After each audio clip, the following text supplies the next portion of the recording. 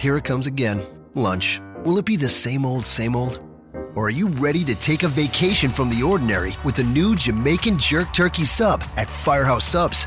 Freshly sliced smoked turkey breast, craveably sweet mustard sauce, and a hint of Caribbean seasoning. Just $5.55 for a medium. Save time. Order the new Jamaican Jerk Turkey Sub on the Firehouse Subs app. Firehouse Subs. Enjoy more subs. Save more lives. Participating locations. Limited time only, plus tax. Prices may vary for delivery. This podcast is a member of the Voices of Wrestling Podcasting Network. Visit voicesofwrestling.com to hear the rest of our great podcasts, as well as show reviews, columns, opinions, and updates across the world of wrestling.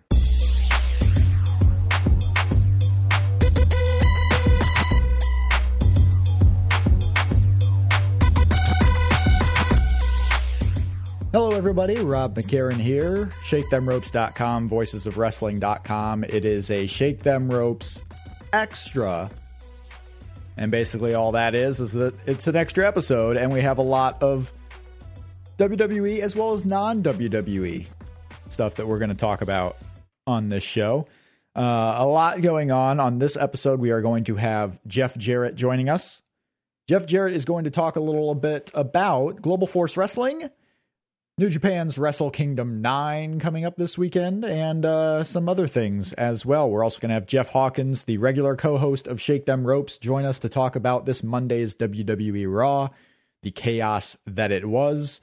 And we're going to be joined by Dylan Hales, a popular guest here on Shake Them Ropes. Dylan Hales will talk about all the best matches of 2014. We're going to talk about the Voices of Wrestling Match of the Year poll over at voicesofwrestling.com. We're going to talk about that with Dylan Hales. We do, just for the record, up at shakethemropes.com, have a 10-minute bonus clip of a conversation I had with Dylan Hales talking about the WWE MVP, a little fallout from the last episode of Shake Them Ropes, the 2014 awards. So go to shakethemropes.com. We have it in video as well as audio form. And I wanted to make mention of the video that we've started doing. We do have a YouTube channel. If you go to youtube.com and search for Shake Them Ropes, we have a few videos up there, some video versions of our latest episodes, as well as that clip of my conversation with Dylan Hales, as well as this episode right here. It'll be up on video as well, as we test out some different things we can do with video here in 2015. So you'll have the audio option as well as the video option, and sometimes there will be some bonus videos up there as they basically come along. So some new stuff going on that we're trying out. A little quick note on the scheduling of Shake Them Ropes. Shake Them Ropes, the WWE podcast, the podcast Jeff and I have been doing since February. We're going to do our best to make sure that we keep those episodes on Tuesdays and that we release them at a regular time, so there doesn't have to be, situations where there's a surprise, whether it's early or whether it's late. We want you guys to know when the episodes are going to come out so that it can be consistent. So we're going to aim for Tuesday evenings, as they usually are, but we're going to try to make that a regular thing every week, as well as we're still going to plan on doing post pay-per-view shows, post NXT special shows, but we're also going to start trying episodes like this, Shake Them Ropes Extra, which is going to be no time limit. Not to say we're going to go 2 or 3 hours or anything like that, but there's no set time that we're trying to stick to. We're also going to be able to talk a little bit more of the non-WWE stuff. So if you're a WWE fan, and I am, Jeff is, most of you listening are, I think probably all of you listening are in at least some form a WWE fan. But the Tuesday shows will still be almost all WWE. The Shake Them Ropes extras like this, if we have interview guests we want to get to, if we have, breaking news we want to get to or anything else, the Shake Them Ropes extra will be for that. So it's not going to be confined just to WWE. Like today, we're going to talk about New Japan Global Force. We're going to talk about matches of the year from a lot of different situations, from a lot of different promotions across the world. And that's what Shake Them Ropes Extra is going to be. Probably 1, maybe 2 per month. And we're going to try to release those probably on Thursdays, but really whatever time works best. That's when we're going to release it. So it really is just one of those situations where we'll see what's happening and if we want to talk about any of it on the show. So we're not going to clog up your podcast feed or anything. Believe me, we're not planning on so many more shows. We're not going to try to bog you all down in podcasting, but sometimes I like to talk about some different things in wrestling, and I want this to be an outlet for it. I considered doing an entirely separate podcast feed, completely separate from Shake Them Ropes. Because we're not going to do it that often, I thought it would just be better on the Shake Them Ropes feed. So once, maybe twice per month, we'll break into some of the non-WWE stuff. But the Tuesday shows will still be all WWE, at least for the most part, all WWE. Shake Them Ropes Extra, 1, maybe 2 a month.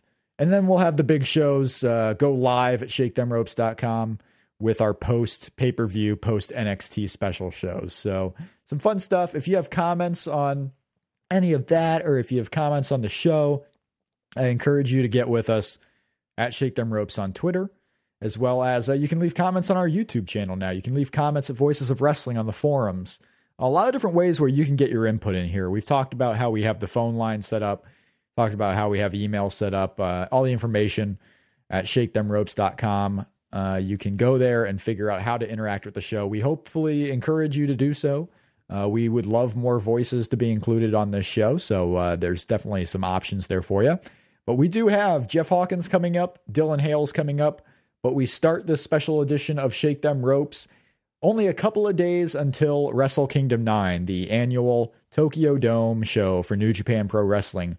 We are going to talk about the presenter of that pay-per-view here in the United States, former WWE superstar Jeff Jarrett. We're going to be right back with Jeff Jarrett here on Shake Them Ropes. Welcome back, everybody, and we are joined now by a very special guest who's got a busy week, rest of the week ahead of him, the founder, president, CEO of Global Force Wrestling.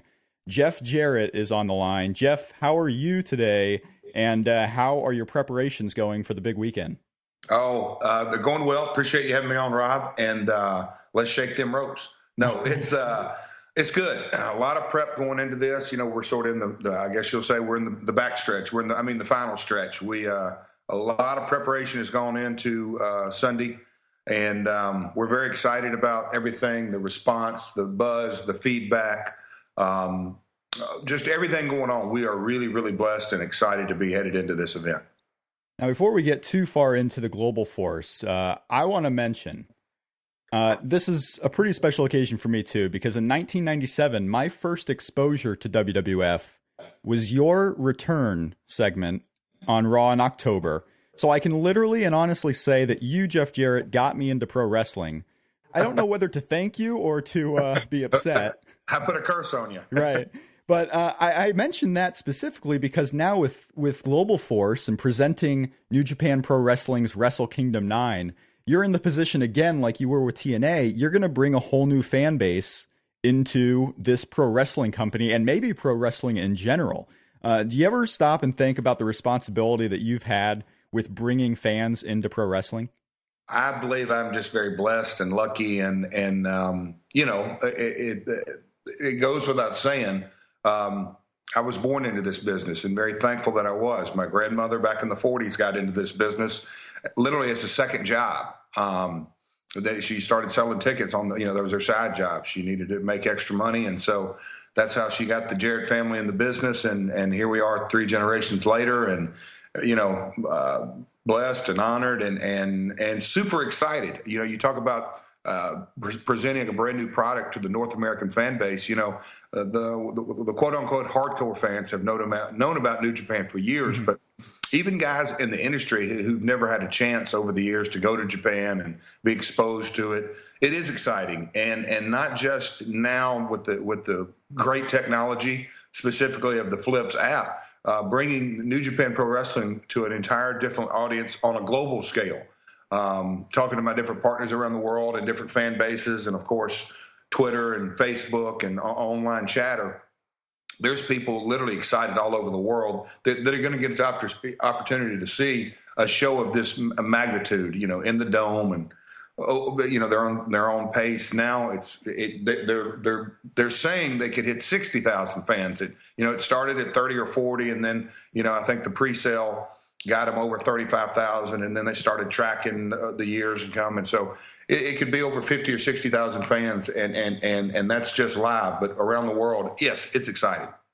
I definitely have some questions about this Flips app, because I feel that this is one of those parts of this story that's not being talked about maybe as much as it should have, because the Flips is a pretty huge deal to me. But before we get into that, as far as starting up a promotion now here with Global Force and introducing New Japan, when you had founded TNA, you brought a lot of pro wrestlers, especially AJ Styles, who was working this New Japan show. You brought him to the forefront. Kind of like now, hardcore fans knew about AJ Styles, but you were able to put someone like that on national television and get them to the masses who weren't actively seeking pro wrestling. Who do you think are going to be the stars coming out of this New Japan show that maybe 5 years from now, American fans are just so familiar with and want to actively seek out? Wow. I'll split this question up into two. As far as the Japanese talent, Tanahashi is a household name in Japan.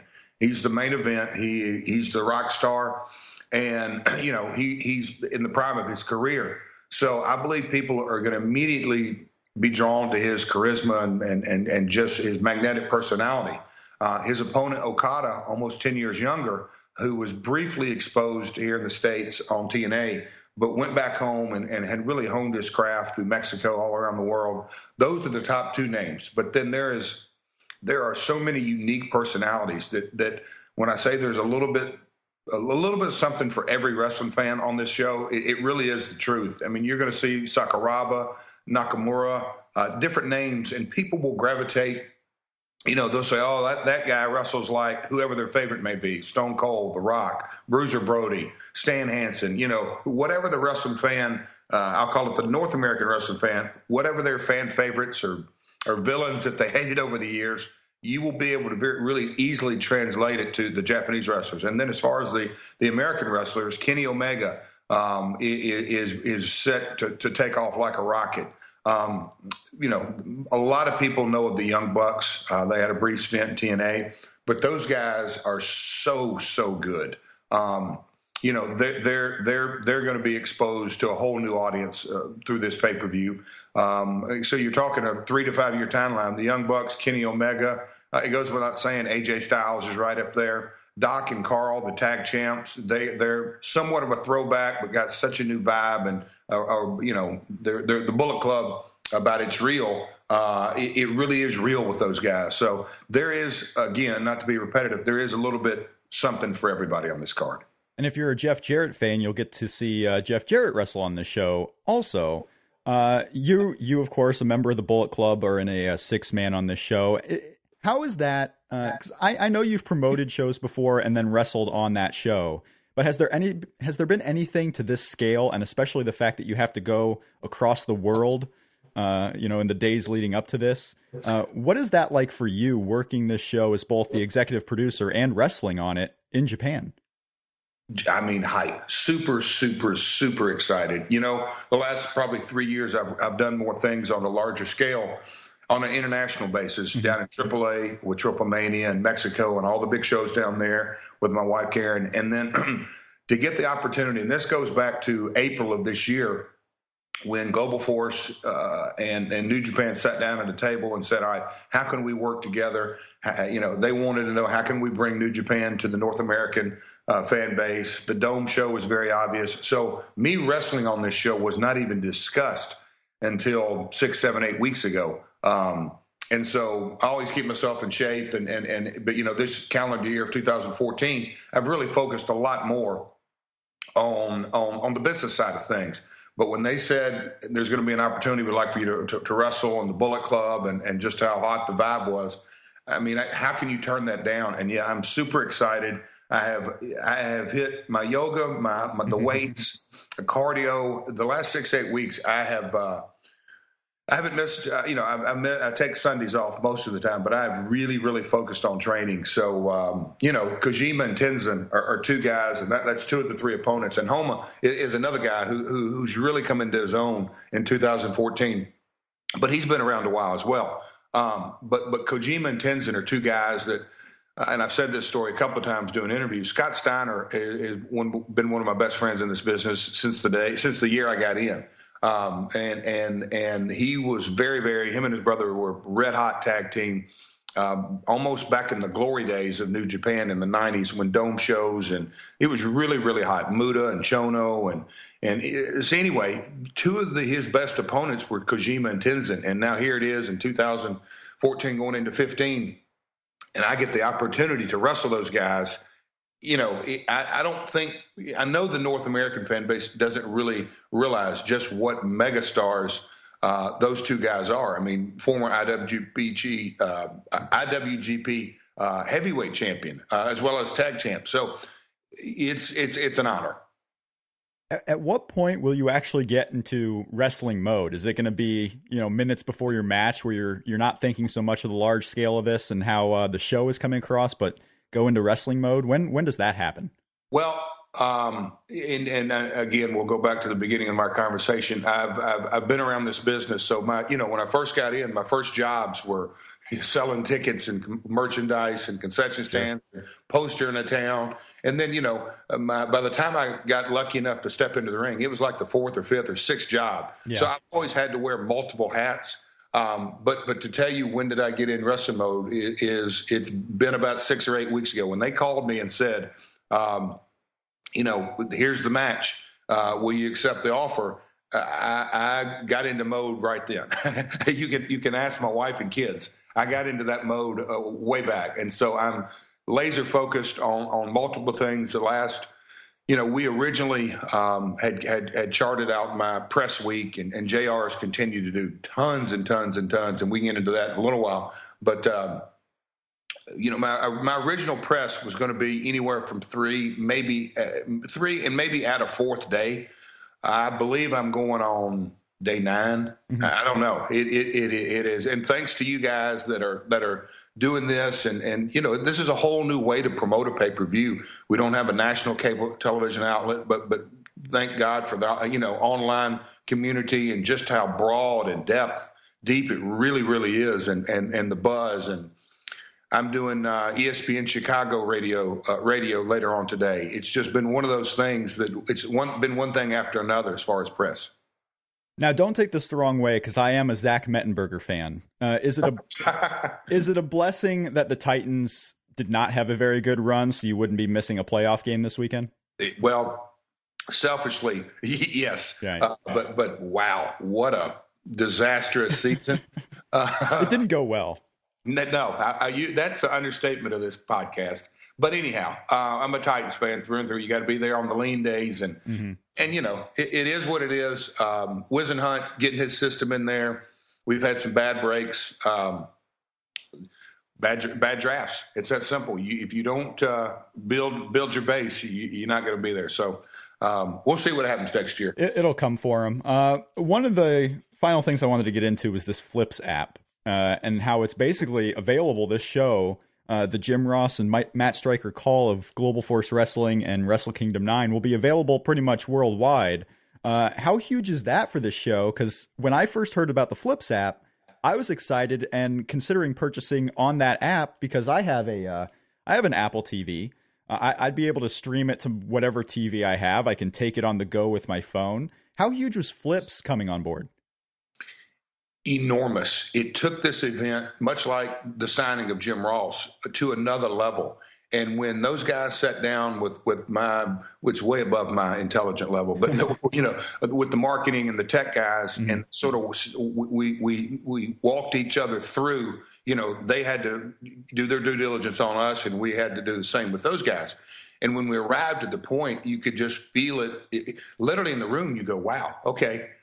This pay-per-view can now be viewed truly globally. And so it's enormous. And then doing the press, and I've done podcasts literally all over the world, Brazil, Guatemala, all through Europe, South Africa, and Australia. And when you hear these fans and the fans' questions off of these promotions' Facebook pages or the podcast Facebook pages, mm-hmm. and they're getting all hyped about it, It's great. I mean, it is the most widely distributed pay-per-view in the history of professional wrestling. That any time zone in the world, this Sunday, and I'll say my time zone is 1 Central. You can watch it anywhere in the world live, and people here in North America. That's another thing that I don't know how old you are, but there's a lot of millennials that are cord cutters that don't have cable TV. Mm-hmm.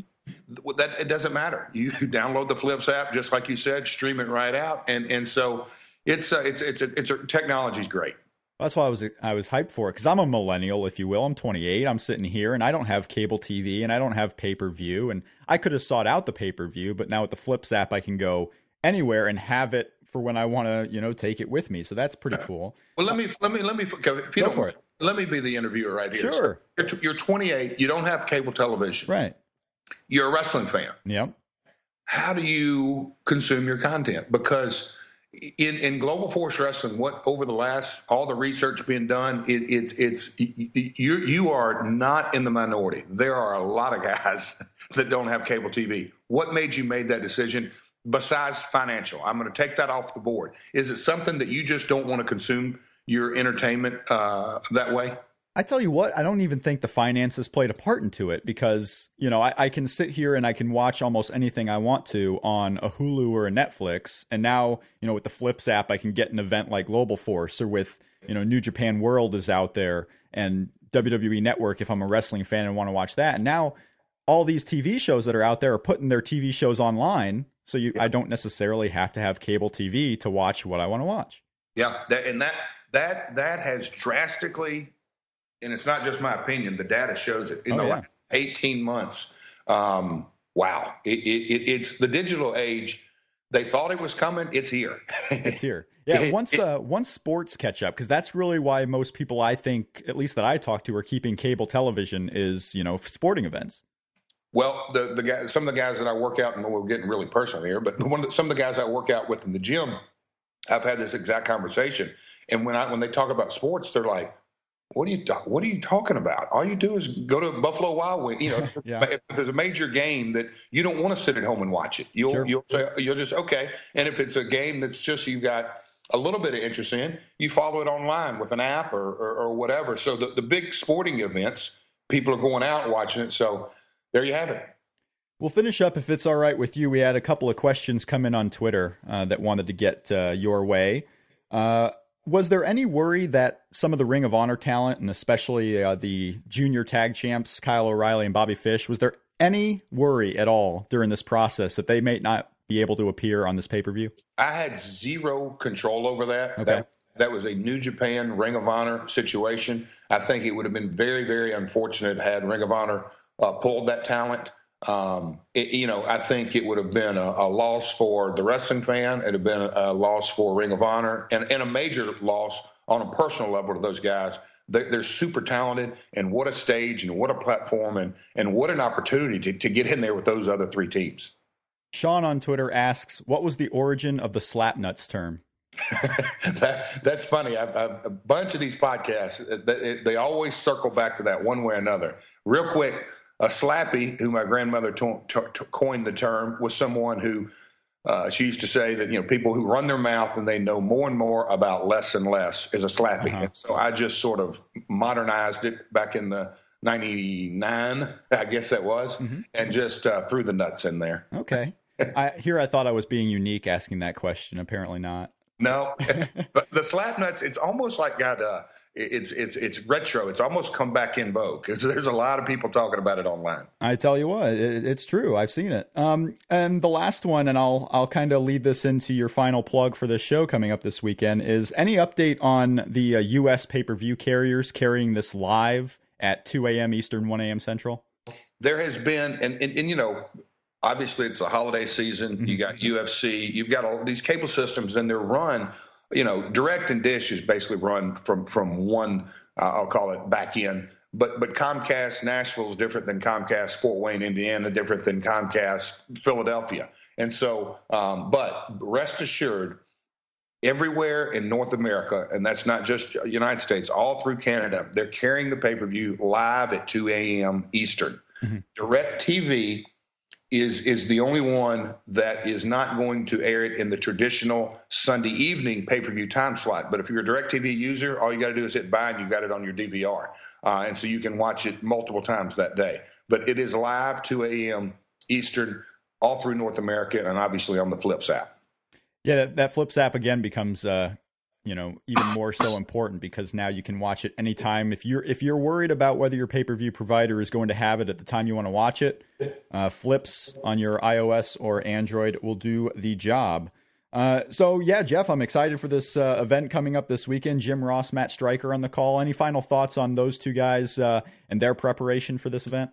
I think JR tweeted a day or so ago that he got snowed in, and so he said it's another prep day and it's another video watching day. I can tell you that both of them, on a lighter note, they're going back and forth with the correct pronunciation of at least 20 new Japanese names. And then if you want to throw in historical references, there's, Antonio Inoki's the easy call. There's some Japanese names. So they're super excited. And seriously, they're prepping. They have done massive. I have seen Word documents that are 10 and 12 pages long that are being circulated, multiple documents. From the history of certain championships, history of certain wrestlers.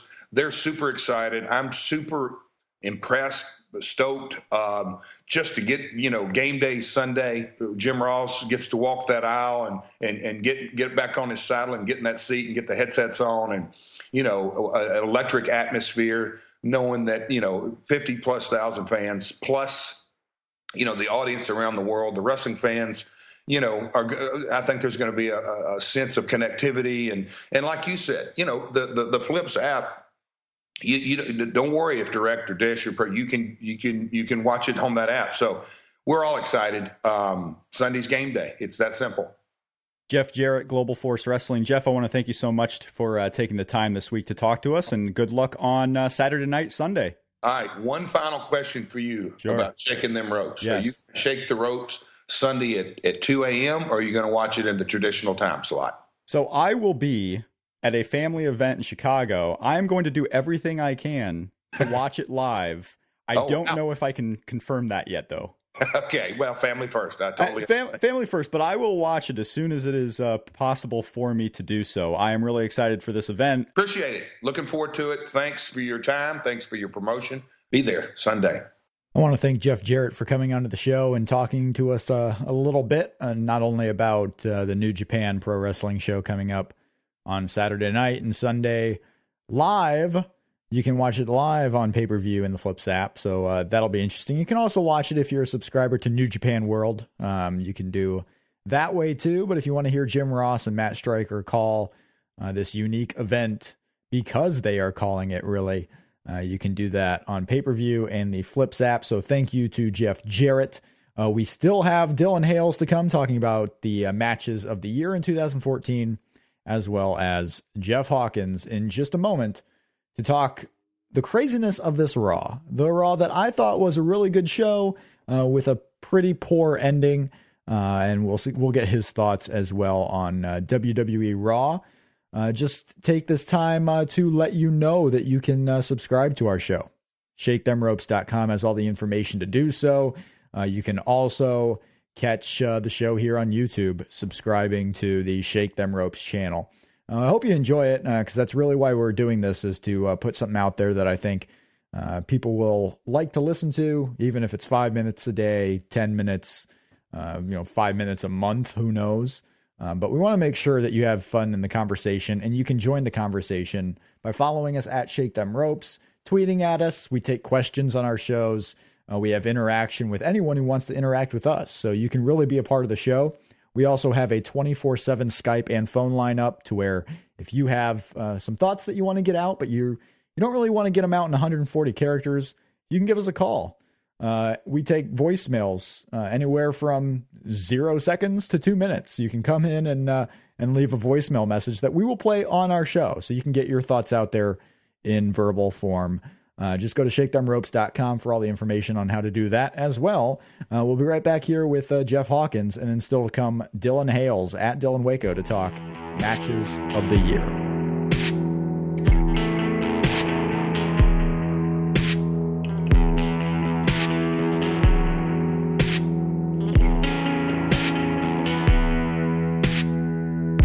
All right, I'm back here now with Jeff Hawkins, the co-host of this fine podcast, Shake Them Ropes. Jeff, you are not at home right now, are you? No, I'm not. I'm in Scottsdale, Arizona, actually. Now, is that an upgrade from Los Angeles? Do you like it there better? It's quieter, but I wasn't expecting to have to record this week, as you well know. So. I know. Hey, we still had a good. What did we have? 12 days off. Oh yeah, no, it was a fun vacation. I'm literally in a closet. Nice. That's I put all this money into a recording studio. I could have just been using a closet. Well, I have a microphone and stuff at home, and I can control the noise there. I can't control the noise when I'm staying at other people's houses. That's they true. have lives and whatnot, so I'm doing my best here. Oh, is the Rob cam on? And are you wearing something revealing yet tasteful? It's not revealing. It's tasteful, I suppose. And yes, the Rob cam is on because I watched the Rob cam to see how many eye rolls you gave me when I made opinions that you did. I've done my best to make sure I don't give too many facial expressions when I try to be stone face, and I do a pretty good job because, oh boy, if this webcam wasn't here, amazed what you would see. And eventually I think I won't even realize it's on and I won't be playing to it because I'm not playing to it now, but you'll just get honest reactions. Does this mean I need to start recording myself when I'm taping? Well, we got to talk about that. Oh, okay. There might be. Well, I started it off just like, okay, what could we do with this? Because, if we put it on YouTube, that's a whole nother, way that people can know about the show, right? So I was thinking, hey, we put us on YouTube, and if someone stumbles along, like this week, we have Jeff Jarrett on the show. If someone's just searching for Jeff Jarrett and they stumble across our podcast, hey, that's one more person that wouldn't have done it, if we were just audio. All right. So I'm thinking about ways. I don't know. We have a YouTube channel. We got like 3 subscribers so far in the first week, and I haven't advertised it at all. This is the first we've talked about it because I just wanted to put it up and start filling it in. But if you want to see where I record, and I guess that's basically it, and listen to our show in a viewing sense, you honestly know the real reason why I started doing the video? It's because I'll tell you because you won't get it. Because it's not like a funny reason. But okay. I have this Apple TV, and they updated the YouTube app recently. And, you can watch YouTube in full high definition on any television through this Apple TV. You can do it through Roku. You can do it through your phone. You can do it through almost anything that's out there. And I'm like, wouldn't that be cool to get our show on big screen TVs via like an Apple TV?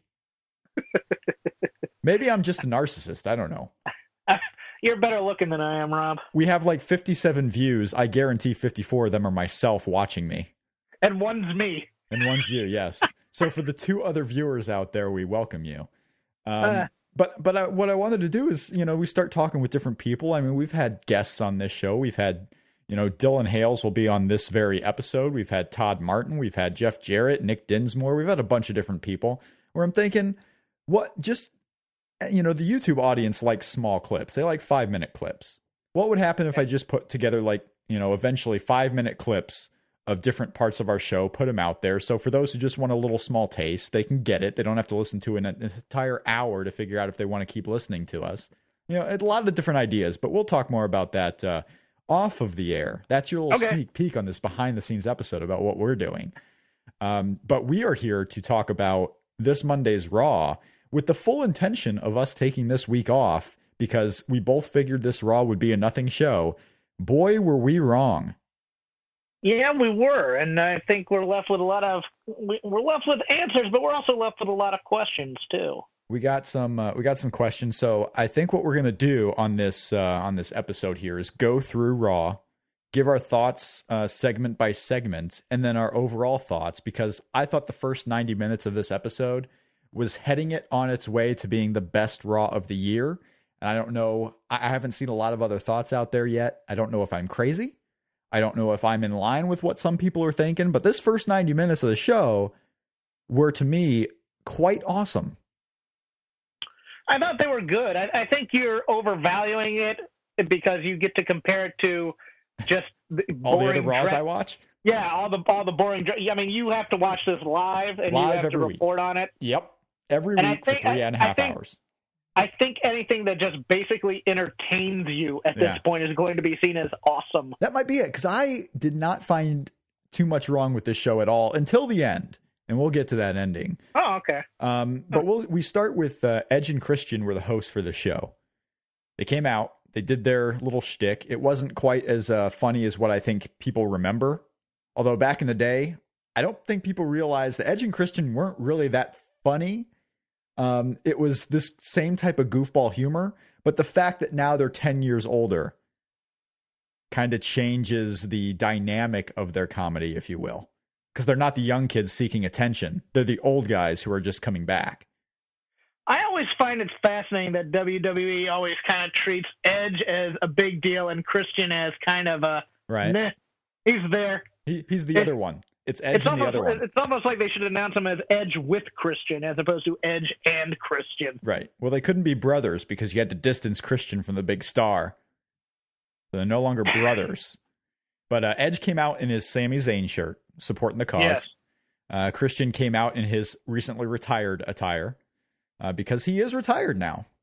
That was news to me. Surprise. I didn't get that memo. I think I had figured, I mean, at this point, he was never coming back. That was just me, because all the issues he had, he spent the last 2 years wrestling like twice because he had concussions. I figured we're never seeing the guy again, whether it's official or not. It's one of those gradual retirements, almost like Barry Bonds in baseball, how you knew it was ending for him, not just for the off-the-field trouble, but also on the field. You knew it was ending, but he never really made this big thing like, I'm retiring. He just was gone. I think Christian has enough heft where he kind of deserves a video send-off as well. That's just me. Point. Well, they'll go in the Hall of Fame, or he'll go in the Hall of Fame at some point. I think they'll probably, I mean, wouldn't this be funny if they make an Edge like a 2-time inductee and they induct Edge and Christian as the tag team? Yeah. Oh, God. There's precedent. That would rile me a little bit. There is precedent, so we could do that. But Edge and Christian came out for their 10 minutes of comedy. They're going back and forth about having one of their segments on the show, whether it was going to be the Peep Show or the Cutting Edge. They decide, let's have both. Let's have the Cutting Edge Peep Show. Seth Rollins comes out. He was going to be their first guest. Seth Rollins comes out doing exactly what he always does, except this time he was chipper. He was happy, Seth Rollins. He still wanted the authority back, but he had a plan. And he was happy because he knew his plan was going to come to fruition. Yes, whenever bad guys are happy, they have a plan. Yeah, and he did. You had John Cena coming out, Brock Lesnar coming out. Basically, this first segment was just all the stars on the show, all in one segment. Went pretty quickly to me. It was still a 16-minute long segment. It set up 2 matches for later in the show, but the segment flew by. I was actually surprised that it had gone longer than 10 minutes when I finally saw the clock on this thing. Yeah, no, it wasn't too bad. You know what? I'm one of those people. I don't mind Edge and Christian's comedy because I think they're really the only 2 guys who can pull off this kind of stuff and make it seem entertaining at least. And we haven't seen it.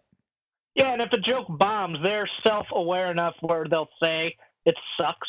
Yeah, and we hadn't seen it in so long. If you do this once every year, like even Santino Marella coming back once every year is not so much a bad thing. But when he's doing the same stuff every single week. Well, hey, he has a New Year's show coming up, so. No, that's true. Yeah, but isn't it just main event? Yes. Yeah, no one's going to watch that, except for me. I have to. Horrible. But John Cena tried to pick a fight with Brock Lesnar. Brock Lesnar almost went up for an AA, escaped.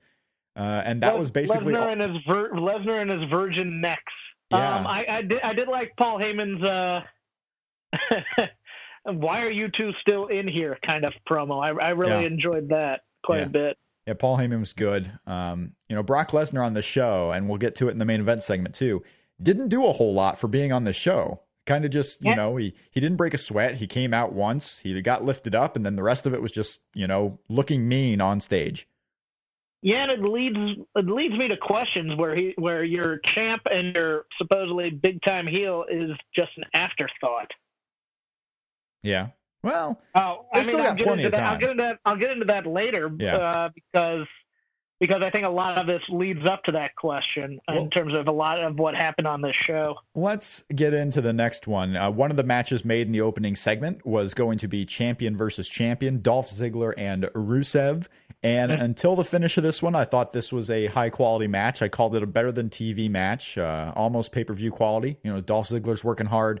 Rusev really worked well with Dolph Ziggler. Like, this was a match where I know people on Twitter were talking about, if they can get this match, you know, in true form on a pay-per-view in 2015, that could be a pretty big deal. Yeah, Rusev's good with guys who will bump for him. And you know, kind of the quicker guys, I believe. He's been good with almost everybody. Yeah, he is. I know, but like he looks worse against bigger guys, which is odd. Yeah, well, I mean, I thought all the matches with Jack Swagger have been really good. You know, people were praising, especially on, I think it was a main event match, the Big E matches that he would have. Yeah, but both those guys can really move. Like the Big Show match and the Mark Henry match. Right, yeah. Yeah, but, you know, I hated the ending of this match, absolutely, because if it's a title versus title match, yeah, which I don't know if they said champion versus champion, but I assumed that meant title versus title. It wasn't title versus title, no. It was just champ versus champ. Okay. I think Rusev is a smarter wrestler to be DQ'd for kicking too much ass. Oh, well, yeah, sure. And also just the thing that really got me was that last spot with the accolade in the ropes. Bottom rope, yes. where Ziggler has his hand behind the rope, he pulls it out and he could probably adjust himself, but then he puts the hand back behind the rope. I didn't notice that. Oh, it seemed a little ridiculous. It kind of took me out of it. It's like, oh yeah, wow. You can move your arm at any time here. Well, there were a couple instances then on that show. Yeah, I liked the run-in. Yeah. I mean, the Ryback thing. Oh, absolutely. We'll get into this thing next, but overall, I thought the match was good. I'd like to see them do an actual build between Dolph and Rusev, or maybe even not necessarily title unification, but you know. Not so much unification, but, you know, say someone drops the title at some point. That's a nice little program that you can have for a good amount of time. And if you are going to be doing the rise of Rusev, Dolph Ziggler is the type of guy that he should probably go through. Because right now he's going through the low of the low card, you know, sans Big Show. At some point, he's got to start rising on the card against these baby faces. And, you know, Ryback is a step up, I believe. I think in people's eyes, Ryback is right up there. But yeah, in 2015, you got Dolph Ziggler, you got Dean Ambrose, you have the Ryback. You're going to have a lot of guys Rusev can go through where he's finally moving to the top of the card. As I've been saying all along, he's headed up that way. Mm. And we go to Ryback because, Dolph Ziggler's getting beat up. You know, the referee, Rudy Charles, is doing everything he can to stop him, not working. So the Ryback comes down to a massive reaction. The Ryback runs off Rusev. That is your program. I don't know if they're going to wrestle at the Royal Rumble or maybe on a Raw in between, or maybe they're setting them up for a singles match at Fastlane. But Ryback and Rusev, not only am I looking forward to this match, morbidly maybe, but then we got the first of what would be a few promos. Yeah, I think Vince McMahon took the night off. I do. I honestly do. I think he took the night off and said, try a few things. I can't help but think all these promos are swerves. Well, that it's just hey, it's the end of the year. Let's get through this, and then once we have to really start making things important, it's going to be time to do things the old-fashioned way. It's so weird because last year at the year-end time, remember, we got Daniel Bryan joining the Wyatt family. Yeah. So they do this sometimes. Now, I didn't think anything of this. I thought, okay, they generally do this maybe like a week after WrestleMania, and there's usually a week in August where something like this happens. So the Ryback is coming out. He runs off Rusev, goes through a commercial break. 2.5 minutes later, he's still in the ring. His music's playing, so who knows what he was doing during the commercial break. He cuts a promo. He's basically now, 2 years after the Ryback debuts, he's giving character development to himself. He's explaining what his motivations are. I mean, this promo, I loved it. I thought Ryback was great. He's going through, stuff that he said on Chris Jericho's podcast about reading The Secret and becoming super positive in life. And from all accounts, it sounds like he's a pretty positive guy. I hated the fact that the crowd was whatting this man. I tweeted out, "Stop whatting him, you assholes." Because this was one of the promos where I would like to see more of it. Give the guy a microphone, let him talk about his story. And they finally did. And this was an A+ to me. I graded it a B.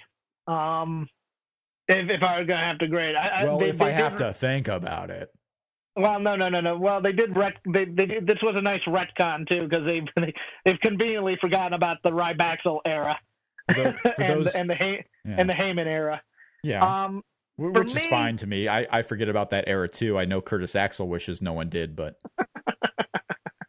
well, the thing about this is Ryback is not served well by doing this long of a promo. This is something where, we know the WWE does great video packages. You could do a combination of the two here and be really, really compelling. But see, the pressure of having that live audience means we have to put him through. I didn't mind the promo. I thought the promo was really good. I thought it was necessary. I thought it was welcomed. Yes. Because here's the thing.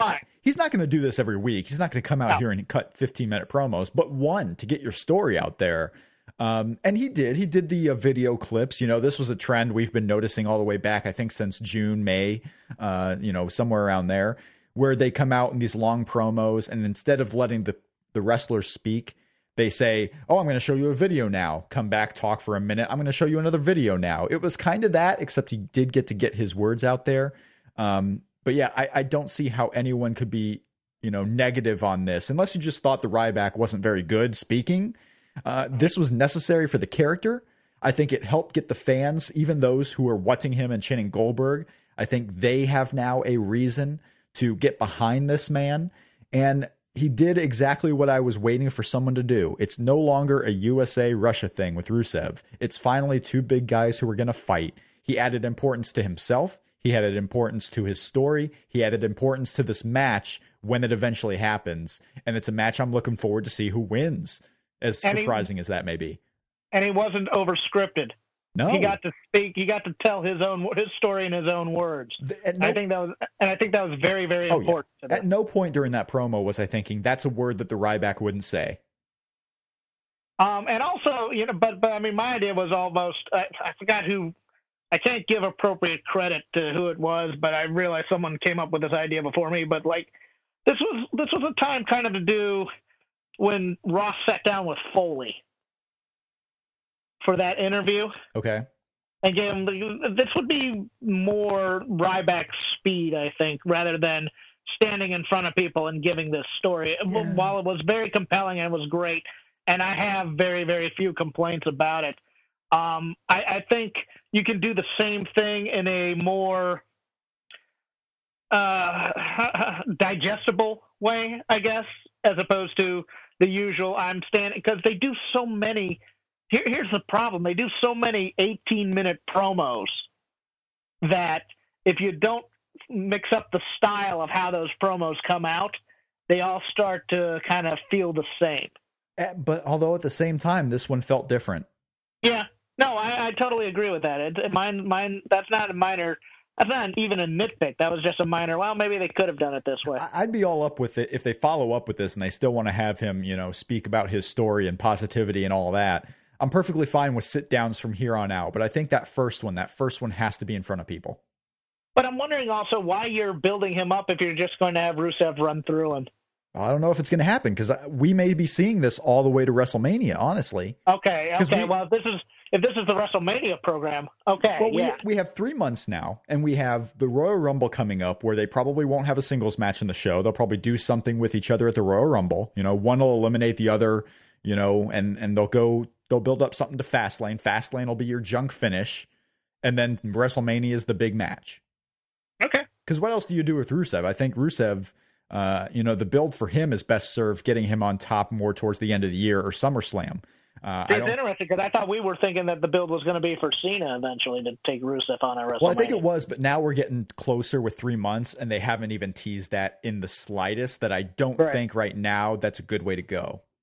Okay, no, that's perfectly fine with me. I'll take this program for.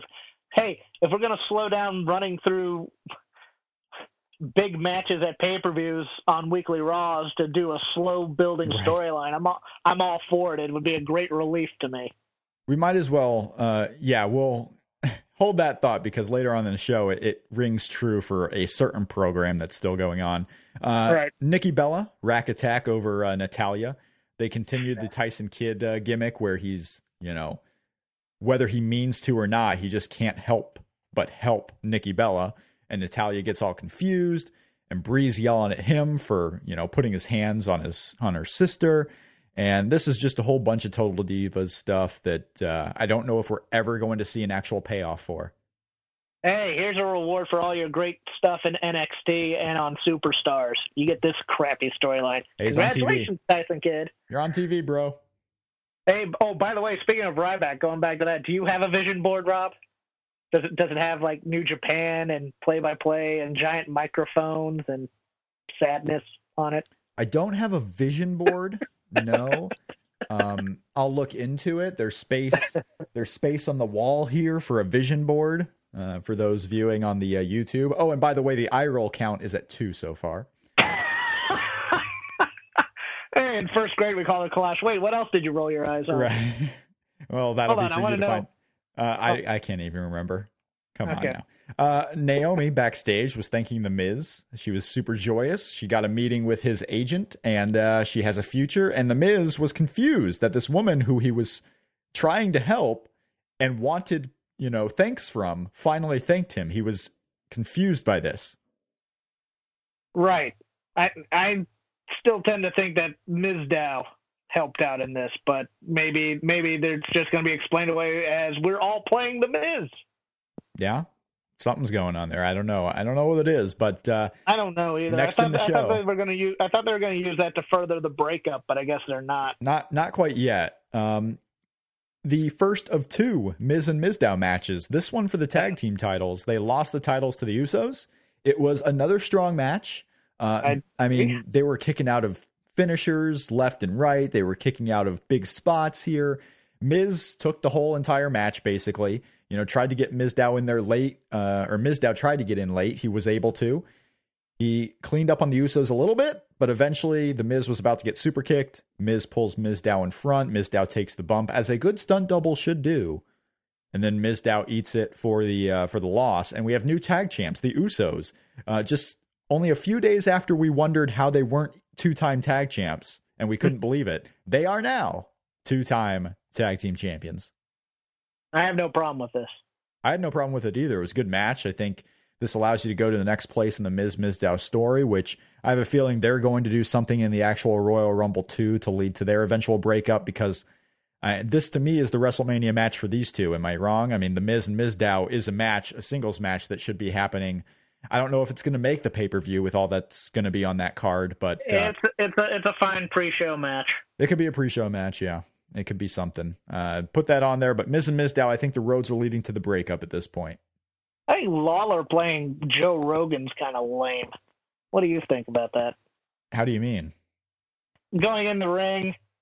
Oh, how do you guys feel? How do you? And of course, as a WWE announcer, he only has one question: how do you feel? Well, it's perfectly fine. I mean, yeah. First of all, he's not Johnny Carson. He's not going in there asking 18 questions. So get your one out. What's your reaction? I see you're joyous, whatever. It was a good celebration. Naomi comes in, and, Naomi and Jay, or Jimmy, whichever one it is that she's married to. Everything's all good now. They're perfectly fine. They won the tag team titles.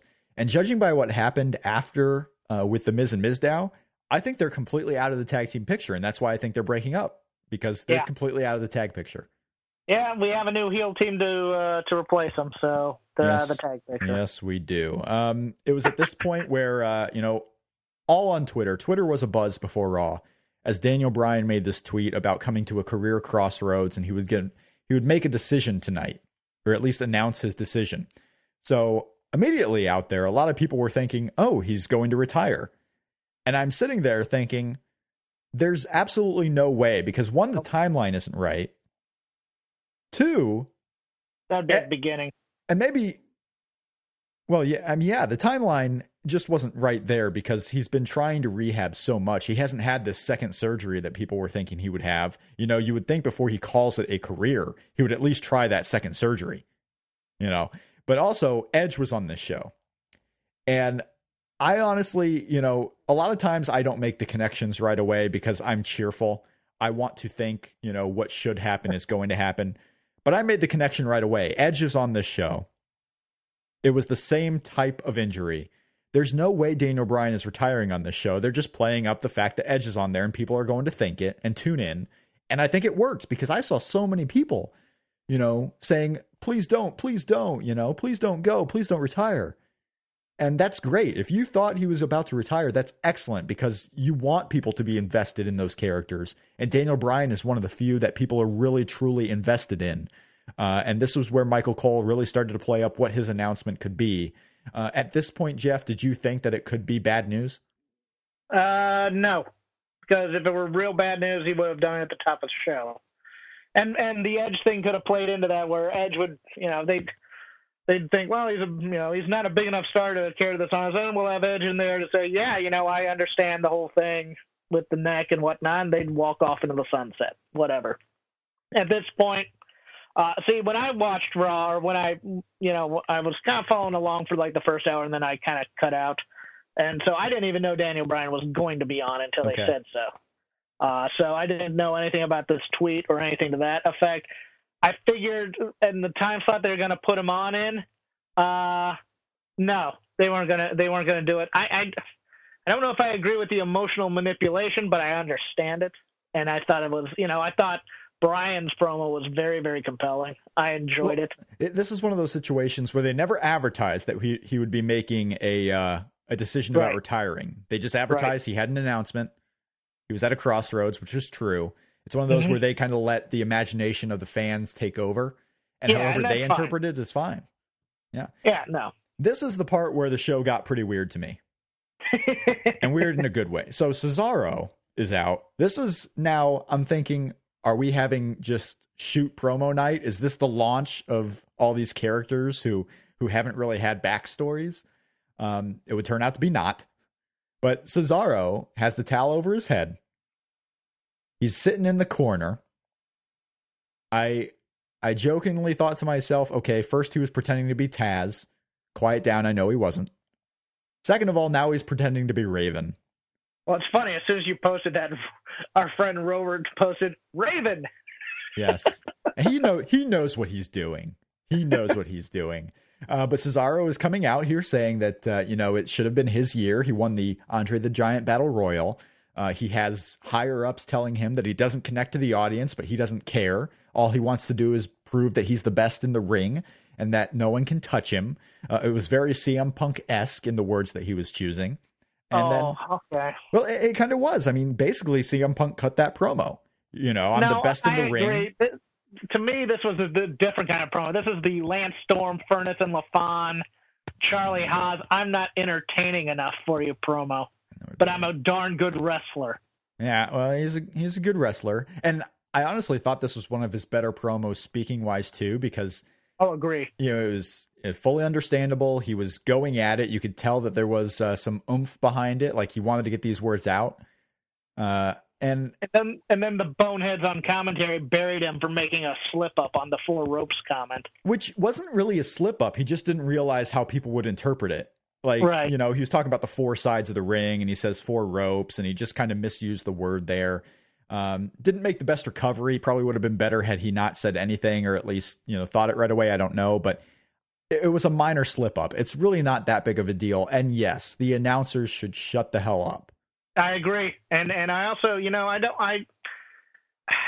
there's part of me that doesn't like these types of promos where you're kind of making you realize it's all fake, because the people who make the people who make the decisions, the decision makers. We had reference to the decision makers a couple times during the course of this Raw, and it's just like, well, I'm not supposed to be thinking about that. I'm supposed to be thinking that it all happens out here in the ring. Here's the thing. I can play devil's advocate here to those that are saying this just exposes the business, because look at UFC.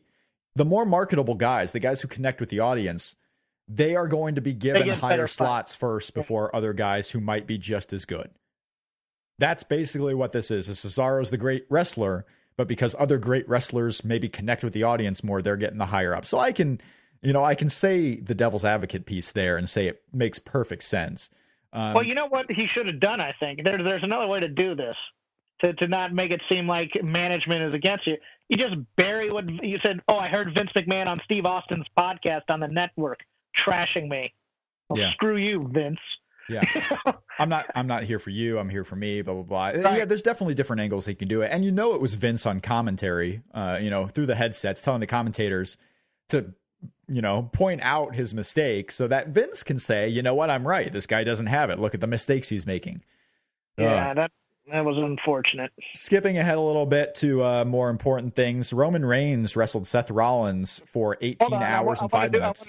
I want to do one thing on Luke Harper. Okay, go ahead. Real quick.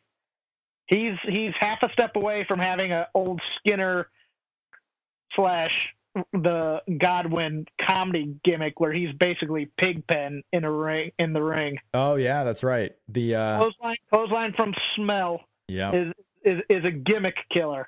And if they start doing things like armpit spots like the Bushwhackers or something, you're gonna completely ruin this character. I would agree there. But talking about completely ruining characters, sending Roman Reigns out to do a 20-minute match where Seth Rollins is the man keeping him on the mat. It was interesting, wasn't it? He's been doing long matches on house shows, but he's been doing them with guys like Rusev and bigger guys who, it makes sense to keep him on the mat. Seth Rollins is wearing this guy down. There's, I think 18 minutes of headlock spots throughout this 25-minute match. I don't even know how long it went. It just went on so long. This was probably the weakest. This was the weakest part of the show to me. And then, you basically have a disqualification ending again on one of the two big matches that you promoted for the show. Took a long time to get to it, but let me tell you something. Big Show's already the best commentator on Raw. Yeah, he's excellent. He was great, especially when Rollins had the lead. He was great at hyping up the star that Seth Rollins was. I don't know if he was necessarily as good promoting a confrontation with Roman Reigns, but I thought whenever Seth Rollins had the advantage, Big Show was amazing. Oh yeah, no, he was being a great old school heel announcer as opposed to being just heelish in it for himself. I wish, if we're going to rely on continuity for other storylines, I wish someone would remember that Big Show has immunity for being fired. And that, hey, I could have turned on Cena's team anytime I wanted to because they weren't going to be able to fire me anyways.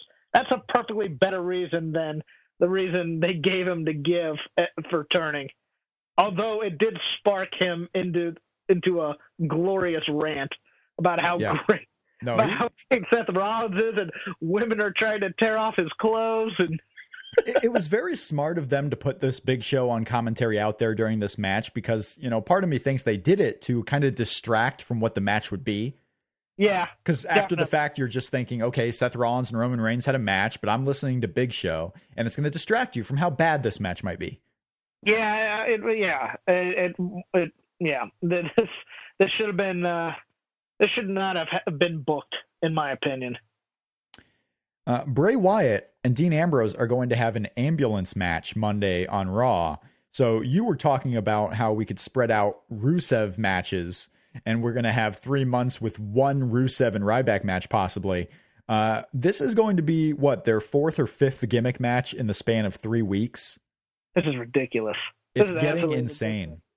And I love it's the first ambulance match, which is only slightly different than a stretcher match, which they've had plenty of. And I'm pretty sure they've had ambulance matches, have they not? I thought they had one with Kane and Cena, didn't they? I thought that was an ambulance match, yes. Yeah. I'm pretty sure there's been at least one. Maybe they called it something else, I don't know, but yeah, they've had ambulance matches before. But maybe it's just their first ambulance. Maybe they're going to be a best 2 of 3 ambulance match series between Dean Ambrose and Bray Wyatt. Welcome to mid-card hell, Dean. Because it just keeps going. And we'll see what happens. It's a Raw match, so this tells me Dean Ambrose will lose because Dean Ambrose can only win on SmackDown and the C shows. Yeah. Backstage, Miz and Mizdow, this is where they demanded their tag team title match. They did not get it. Instead, they got a 2-minute squash loss to the Ascension. Connor and Victor are finally here with goofy face paint, goofy eye paint that reminds me of Sherry Martel, and their shoulder pads. Are you buying the Ascension? They're not nearly big enough to be considered ass kickers. And Connor kind of is, but his style is still like, God bless him if he ever tried, but this is a guy to me that if he was in the ring for a 10-minute singles match, would die a spectacular death. I think that should have lasted 15 seconds, no more. Just do the fall of man and go to the pin. Boom. Yeah. Make it a squash. Make it an old. That's how the Road Warriors really, really got over, was just going in, killing guys, Doomsday Device, pin, out of there. If they're going the Road Warriors route, which they want to, that's how you do it. Yeah. We'll see what happens with the Ascension. I half expect them to only last with the face paint for a good 3 weeks before they realize how silly it looks. Oh, it's such a relic. Yeah, I don't expect something like that to last, but maybe it does. Maybe it lasts all 6 months of their WWE careers. Well, I mean, if you think Edge and Christian comedy is dated, the Ascension face paint would have been dated when Edge and Christian's comedy was big. Mm-hmm. Well, that brings us to the Cutting Edge Peep Show with Seth Rollins, John Cena, The Big Show, Jamie Noble, Edge and Christian, Joey Mercury, Brock Lesnar, Paul Heyman, Kane, The Big Show, Triple H, and Stephanie. These were all the people involved in this segment. And special guest star Dom DeLuise and that's right. Cubby and Annette and not so much all of those people. Okay, maybe not. But that is, you heard me right, Triple H and Stephanie. They are back in the most anticlimactic way ever. It's not leading to a John Cena heel turn. It's not leading to anything but them being back in power a month and a half later with nothing changed. And before we get into the heart of this segment and get your thoughts, 2014 began with the Authority in power, with Daniel Bryan's near future uncertain, with Bray Wyatt involved in a program that people were just wishing to end, and John Cena as the top star without the title. 2015 is beginning the same exact way that 2014 began. It's the same thing. It ever was. Same as it ever was. Same as it ever was. It's the Stephen Colbert special. It's all samesies. I was thinking Talking Heads, but go ahead. Yeah, and the thing about it is, why were the Authority there? Why? Just hanging out. When they're banned. Yeah, when they're supposed to be in Stamford. They flew down for the show. Why not just build up the architect of the Shield and this great mastermind as a mastermind who is now leading the show? Why not have Seth Rollins, since you're beating him anyways from week to week occasionally, be a great mastermind heel and be a top heel and make your top heel the top heel instead of Triple H and Stephanie, who are going to get nobody over. And way to bring Brock out to just kind of give a look. Just a short look, look like a stooge for the most part. I mean, that might be leading to something. It might be leading to nothing. No, I think it's just bring him out there. Yeah, just bring him out. No big deal. I thought Seth Rollins had good moments in this segment, but overall it was pretty poor, especially at the end. So basically, it was so mustache twirling bad guy. Well, it was crazy because at one point the crowd started chanting "You sold out" as he was running down his accomplishments throughout the year. And like a good on the mic superstar will, he was quick-witted. He says, "Oh, that's right. I want to slam me for that chant too. So thank you." Yeah, no, I thought he did fine with what he had. Did. But it was towards the end where I think things kind of fell off the rails a little bit. The 2.5 minute standoff where John Cena couldn't enter the ring because Seth Rollins was about to curb stomp Edge, who was pinned down by the Big Show. He's a father. And Seth Rollins is threatening to paralyze this man unless John Cena gives him what he wants. But for 3 minutes, he wouldn't say what he wanted. It was one of those stories where on the plus side, I can say, okay, they weren't outwardly telling us. We're all supposed to know that Seth Rollins wants the authority back, but then they had the announcers chiming in as if Seth Rollins forgot a line. And they're talking about, oh, we know what that is. He wants the authority back. He wants the authority back. That's right, Jerry Lawler. He wants the authority back. And instead of letting the story play out. Although, on the other hand, I'm kind of glad they started talking, because this was 3 minutes of John Cena wondering what to do and Seth Rollins just standing there, nothing happening. And when it was all said and done, John Cena obliged. He reinstated the authority so that Seth Rollins wouldn't attack Edge.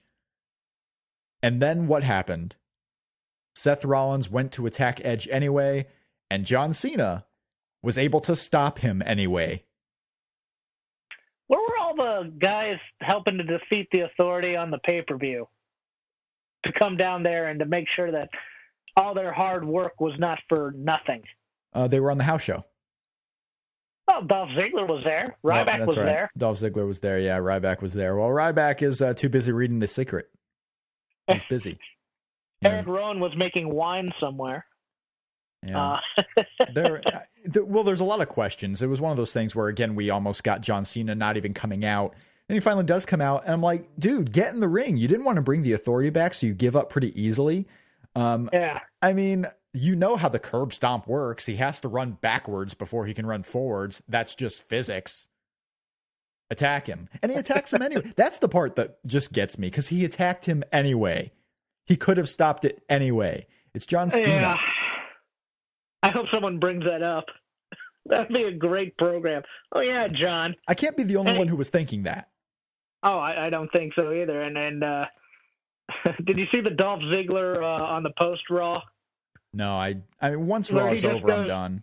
Where he just kind of, he has that same look of defeat I'm talking about, just going, well, what the hell did I do all that for? No. Now I'm being treated like a geek anyways. Yeah. So now we're going to get, for the next month, until Sting comes back to put Triple H in his place, we are going to get handicap matches and 3-on-1s. We're going to get the authority killing everyone who was on Team Cena as a heat builder, but it's just going to be a month of awful TV. And you're building heat to what?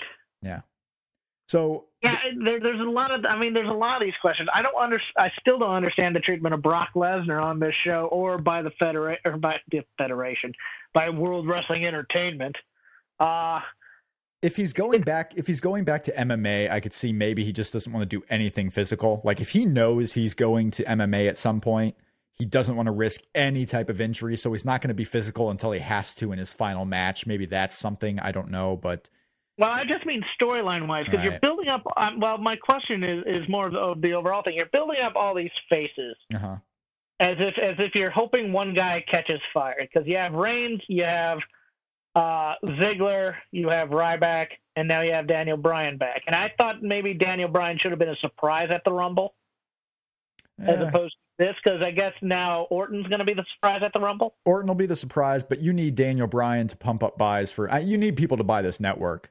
At this point, stop doing surprises until it fits. I like the Randy Orton surprise. Keep him off, because I don't think he's selling network buys, but Daniel Bryan coming back absolutely could be. All right, that's fair. But here's the thing. Does Daniel Bryan now have to win in Philadelphia? Well, that was my question coming out of the show. That's the biggest question to me coming out of the show. Does Daniel Bryan have to win? I don't think he has to win, but there's only two possibilities who are going to win that match, and he's one of them. Roman Reigns is the other. I just think this is the moment where they just really just let Philadelphia heel on them, and they have Reigns eliminate Bryan. I could see that. They could do that because what is your main event going to be? And that's the other thing. And that's the other part of my question.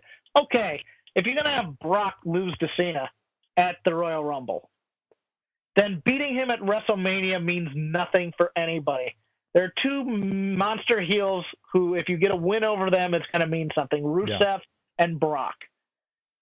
And it almost appears like they're both being built for Cena when you have these guys you're building up. It's so weird because you're right. I mean, this is one of those things where probably as WrestleMania comes, all the matches we think are going to happen or we thought were going to happen for the last month will end up happening. But right now, had we not known what plans were early on, or that Roman Reigns is the top guy, like if we're just coming into this as casual fans who are watching TV, we don't have any idea what's going to happen at WrestleMania. And we're waiting for the Royal Rumble to clear up almost everything. Yeah, because let me put it this way: if Rollins cashes in against Cena and gets the belt, Reigns beating Rollins at WrestleMania really doesn't mean all that much. I think it would be all right. Something. It's okay. No, it's okay, but it doesn't mean as much as Reigns beating Brock for the title. That's what I mean. Yeah. He's not a made guy. He's just beating a geek who's been beat before, for the most part. A guy who stole the belt, pretty much, as opposed to won it in a clash of titans. If you have, which I think they might be heading towards, if you have Daniel Bryan beat Brock at WrestleMania. Yeah. It's not going to mean as much if John Cena's already beaten him for the title. So you're not making a guy that way. I want to, because we, I had a conversation with Dylan Hales, which the Match of the Year talk will air on this very episode next for all of you listeners out there. But we started talking, we got into a rant about Rusev. And, he had listened to our Shake Them Ropes award show, which you can get at voicesofwrestling.com and shakethemropes.com, small plug. Our Shake Them Ropes award show, we did our WWE MVP, and Dylan Hales did not agree with our choice, as he's prone to do. And he had a different option. And I put up this clip because I wasn't really, I had him on the show to talk about the Match of the Year. And then we got into a discussion, which was a fun discussion, lasted about 10 minutes, about the WWE MVP and some of the candidates and Rusev and Seth Rollins and all these guys. I urge anyone out there who, you have 10 minutes to spare, go to shakethemropes.com. I have the video and the audio up so you can choose which option you want. But it was a really fun discussion. And we got to talking about Rusev, and we both felt that if you really wanted to make Roman Reigns this year, then Rusev is the guy he should beat, and it should probably happen later this year. Because we thought it was one too early. And Brock Lesnar, I don't know if he has that cachet to make a guy. I think that's where you bring Heyman in. Heyman has a cachet to make a defeat over Brock feel like it's going to be something. Because then if you do it at WrestleMania, you also play up the Undertaker streak within that. Sure. I could see Roman getting the win over Rusev. I really could. Yeah. I see that eventually. I just don't know if they'll do it right now or if it'll happen later on in the year. And we were just talking about, what would be best. And I think that's a pretty good situation. So if you're interested in some high quality Rusev talk, believe me, go to shakethemropes.com and listen to our clip of myself and Dylan Hales talking about it. But that was Raw, and that's how we enter 2015 in WWE with a whole lot of questions. Question on Daniel Bryan's future, because after all, he's coming back for the Rumble. You don't really need an arm to wrestle in the Royal Rumble. This could be one of those things where they hope he's fine in 3 months, so let's just put him in this match now in good hope. It may be very well...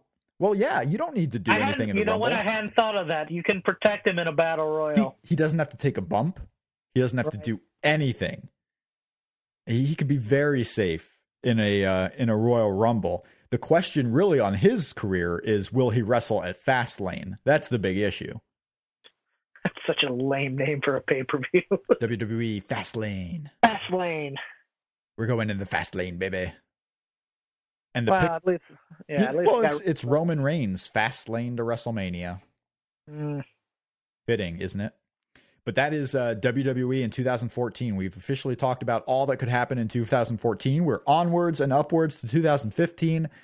We will be back, you and myself, unless there's any news that you have for me. We should be back on Tuesday talking about the follow-up to all this craziness on Raw and the match that I know everyone is looking forward to, the ambulance match between Dean Ambrose and Bray Wyatt. We're going to be back on Tuesday for a regular edition of Shake Them Ropes, talking all WWE craziness with Jeff and myself on Tuesday. Oh, I'm coming back? That's great. Of course you're coming back. Co-host of the show. I can't do it without you. Plus, apparently on Twitter, you're the one who has all the good opinions, and I'm the moron. I figured that's why you're trying to get rid of me. No. I can't do it because then all the listeners go away. I don't get any respect. Once I would just like someone on Twitter to say, "Hey, Rob, you know what? You do a good job." Rob, I wouldn't do this show if I didn't think you did a good job and if I didn't think you were a handsome man on that camera.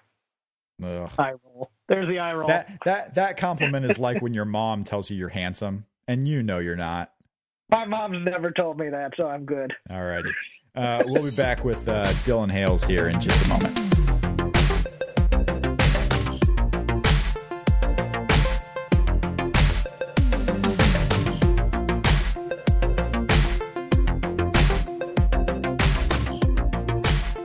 Welcome back, and we are joined now by one of Shake Them Ropes' most popular guests of all time, and that's a true statement.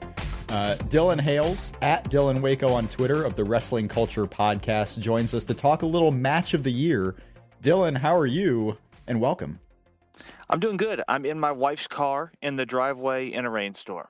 And I'm talking match of the year with you, Rob. So yes, we were talking before we went on air that we've taken you away from family responsibilities now twice. It seems like that's the only time I want to get you on is when I know you're with family and you don't have time. Well, you know, I mean, I'm in demand, but I make time for my devoted podcast listening audience. That's true. You are in demand. This is the only time I can get you. During peak hours, Dylan Hales responds, "No, I'm too busy. Come on, Rob." Yes, you've got to get me in a driving rainstorm over the holidays. The next one is going to be Easter at 3 a.m.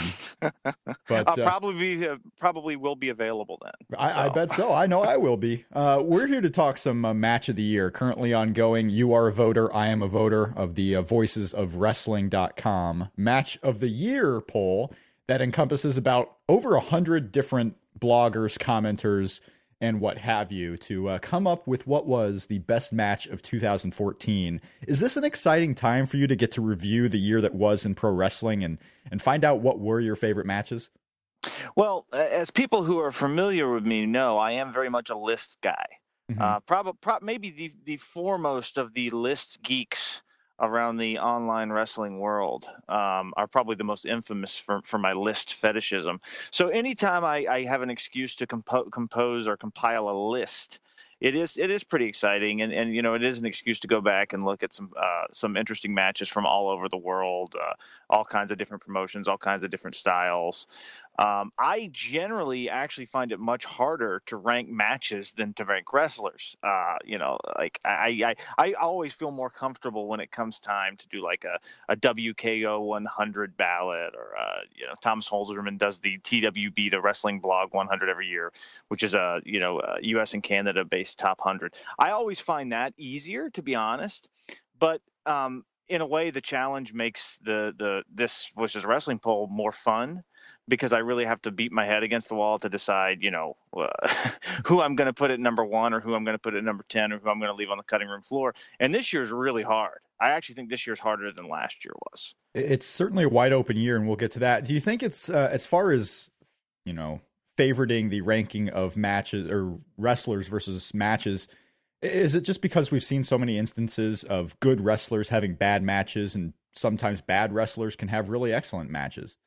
That's probably part of it. I mean, to me, I think I would say that's sort of a peripheral factor. Mm-hmm. You know, like to me, I think the biggest difference is if I'm looking at a wrestler, I can look at that wrestler in a variety of settings against a variety of opponents. I can look at him in a 5-minute match, a 25-minute match, a title match, a brawl, you know, whatever. There's all sorts of different things you can look at over the course of a year.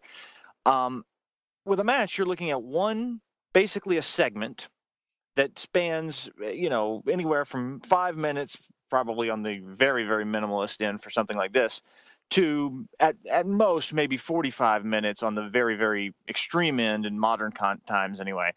And so you're looking at a really small window of time, and you're comparing things that really don't have that many similarities. Right. So it's really, really tricky, but it absolutely is worthwhile. And ultimately what it is, like I said before, it's just a good excuse to watch all kinds of stuff. And I'm a guy who watches pretty much everything. So, you know, this is an excuse for me to dig even deeper than I normally do. And I dig deep to begin with. So I've found all kinds of obscure stuff I've really enjoyed, and still I've managed it to narrow it down to about 25-ish serious contenders for my top 10, because these ballots are top 10 only. And I've narrowed it down to about 25-ish, but I'll be honest with you, I don't have any idea as of this moment. I really don't know what is going to be my number one. I have no idea. And I don't even really see much of a difference between, any of those 25 matches. Like, I think all of them are pretty much in the same rough category. So it's possible that something that I will leave entirely off of my list is something that I think is just a little bit below what my number one is when it's all said and done. I think a lot of times when people look at the wrestling that they've seen, and if you were to ask anyone out there, what was your favorite match? Sometimes it's the one that pops up first in their head. Sometimes they think about it for a little bit and they just feel what the answer is. Do you have any matches out there that you just feel like, okay, I can't really explain it, but this was one of my favorite matches ever? If you're talking all time, yeah, I mean, there are matches that sort of immediately pop to my mind as some of my all-time favorites. I mean, probably if I had to pick one in isolation, it would probably be Terry Funk versus Ric Flair from the Great American Bash '89. Not the I Quit match, but the match that preceded that, because that was the feud and the sort of the angle that really made me a lifelong fan. I was a fan before then, even as a kid, but that was like it. That completely guaranteed that I was never going to fall out of love with wrestling. And which, let's be honest, most people do. They go through their phase and they're done by the time they get to maybe middle school or maybe early high school, right, and it's over. For me, that was like completely cemented it. So that's kind of the one I always fall back on. But there are things that are like, that's, for a lot of people, that's considered a classic match. I mean, there are matches that are much more random that I have sort of this crazy love for that I just can't shake. I mean, I'll to take one example. There's an ECW fan cam match from 1996, which features JT Smith and Little Guido versus Bubba Ray Dudley, still doing the stuttering gimmick, and Spike Dudley. And that's probably one of my 10 favorite matches of all time. Really? So, yes. I mean, I absolutely love that match. Sometimes you like what you like. And I think, especially in this year, because you mentioned the match of the year polling that Voices of Wrestling is doing, the top 10, it is a wide open year to the point where all the ballots I believe they've received so far have all different number ones. And out of, I think, 5 or 6 ballots, there's 39 matches represented. It's really a wide open year. Oh, it's wide open. I mean, I do believe, and Joe and Rich talked about this on a recent episode of the Voices of Wrestling flagship show podcast. They talked about, Joe sort of said that he thinks if you had to pick a favorite, Suzuki versus AJ Styles from the G1 would be the favorite. And I agree with that. I in fact, I think they may have undersold it a little bit. If I would say that will win. But I don't think it's going to run away with it either. I think it'll be reasonably close. I think that will win because I think that's the New Japan match that probably has the most universal support, even among people who aren't super high on New Japan. So I think that's probably the favorite. And I can't knock anybody who would vote that match number one, because that's one of the matches that's on my top 25-ish that I've been toying with for the last couple of weeks. So, yeah, but it is wide open. I mean, even having said that, even having sort of picked what I think is the favorite, it wouldn't shock me to see 5 or 6 or, other matches as the possible, winner when this is all said and done. I think you're right at that, because I think so many people are going into that match thinking, this is the one. But the fact that I think only one person right now out of the 6, and of course this is a small sample, has had that number one, there could be something else that sneaks in there. You might have a lot of people voting, for a surprise candidate. Although at the same time, if all these people are picking Styles and Suzuki maybe in their top 5, and we have such a wide array of other matches, it might win without getting the most first place votes, if that makes sense. And I actually think that's very likely to happen. I mean, I'm somebody who's, being the list geek, I'm somebody who's been involved in all sort of list processes and projects over the last 10 years or really even longer. My internet geekery as a wrestling fan goes back literally 20 years at this point, which is kind of scary. But honestly, I think if I had to bet, I think that is what's going to happen. I think it will perhaps receive not as many first place votes, but I think it'll be on, I'd say probably 75 or 80% of the ballots, and that will be enough to get it to win. But again, it's not like last year. I think last year, the Invasion Attack match with Okada and Tanahashi, which is a match I wasn't even that high on, to be perfectly honest. I think that match kind of people sort of knew that there was a good chance that was going to win. This definitely feels like it's at least possible that something totally, maybe not totally off the radar, but much less thought of anyway, could sort of sneak out and emerge. And I think there's, what's interesting too is that I think there's matches from a couple of different places. It's not just New Japan competing against New Japan, which is, sort of how it was last year in some ways. I think, Atlantis versus Ultimo Guerrero has a reasonable chance because that's the Lucha match people have sort of latched on that even non-Lucha fans have really enjoyed. I think there's some WWE matches that have a chance. So there's some chances. There's some matches that really could pop out and win this thing that maybe don't even immediately come to mind for some voters. Well, let's get into that because we've talked on a broad scale so far about the match of the year, but let's get into some specific matches out there. And let's start with WWE. Why not? A match that I was really high on this year was Brock Lesnar and John Cena from SummerSlam, which I believe has kind of made it into maybe your top 25 of ones to consider, but somehow I doubt that's going to be in your top 10 when the day comes. It's got a shot. Here's the thing about that match. It's unique. Mm-hmm. And when you start looking at matches this year, I think especially where there isn't a clear, like, this is obviously the number one, or even this is obviously 1, 2, and 3, which some years there's like 3 matches that sort of distinguish themselves, and then you're sort of separating the rest. Yeah. I think this year a match that stands out as really unique is at a huge advantage. And that match is about as unique a match as you're going to see, especially in WWE. Because they don't do things like that. For a main event, for sure, yeah. Yeah, I mean, they don't do things like that. And, I was not as high on it as some people. I think Rich Craich gave it 5 stars, for example. Yes, he did. But it was a completely different feeling thing. And much like their first match, to be honest, back at Extreme Rules in 2011, it had that, it was like, oh, this is not, they don't ever do stuff like this. Yeah. And when I start talking about these matches, some of these others that we'll probably get to, that is sort of the prevailing trend among a lot of these matches that have ended up on this 25 for me. So I'd be a liar if I said that was one of the matches I felt super strongly about, but I could see that squeezing on maybe to my, last couple of spots. I feel it going into my top 10 for sure, because it's a match that I think in the minority on, that I'm still as high on it now as I was at the time, because that was really a match where it was an in the moment type thing, because the whole time I'm expecting the John Cena comeback, and I'm not expecting a squash match in the SummerSlam main event, and then it happens. I think that'll stick in there for me, but I don't see a lot of long-term support from most of the voters, but you never know. We might be surprised.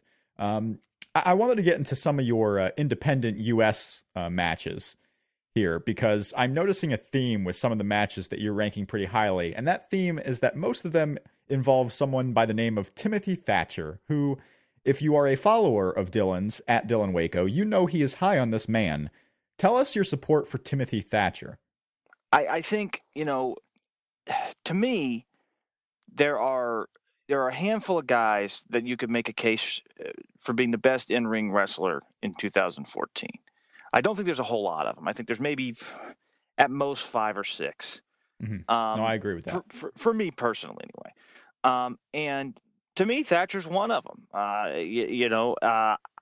The big knock against him, I think, for a lot of people, is that he's not a super charismatic guy. I've seen some people, sort of paint him as being this super dry wrestler. I don't see that at all. I actually think he's quite the opposite, mm-hmm. But whatever. What I like about him is that he's a throwback guy, and he wrestles a heavily mat-based style. If you're not a fan of mat wrestling, you're not going to like him. I'll say that flat out of the gate. But he works very tight. He works very snug. I think his matches have excellent psychology. And I think if you look at the matches that I've sort of thrown into the pool of matches I'm considering, his match versus Jonathan Gresham from Beyond, which is sort of worked as like a big man versus a little man match, but with limb work psychology thrown in. His match versus Drew Gulak from FIP in March, which is an excellent match, just an outstanding match between two very good grapplers. And his match versus Zack Sabre Jr. From Evolve, which is sort of a faster-paced, more work rate-ish version of maybe what he was doing with Drew Gulak.